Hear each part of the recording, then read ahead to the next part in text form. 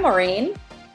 Welcome everybody to Pages, Pictures, and Pairings, where we just got done recording Gone Girl, and we're going to talk about the wine.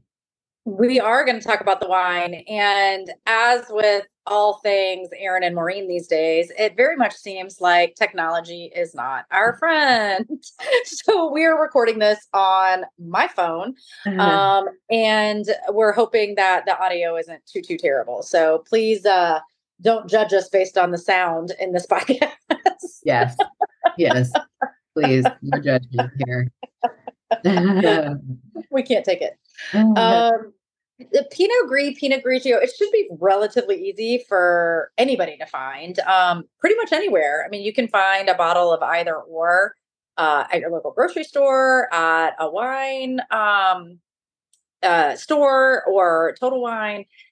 Pick your journey in that regard. And Rick and I enjoyed a wine from Verterra, which is the place up in the UP, or not the UP, listen to me, up north in Michigan, where we've talked about before. It's in the Traverse City area.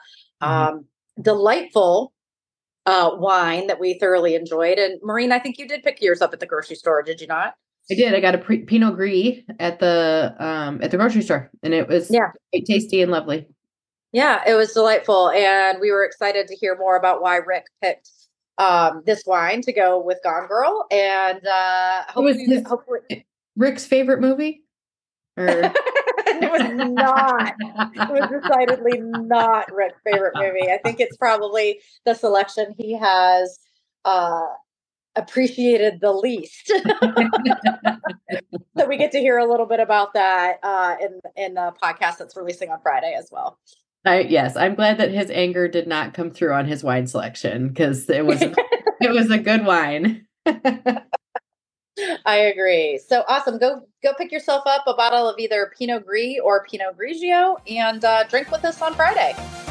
Sounds great. We'll see you next week. See ya.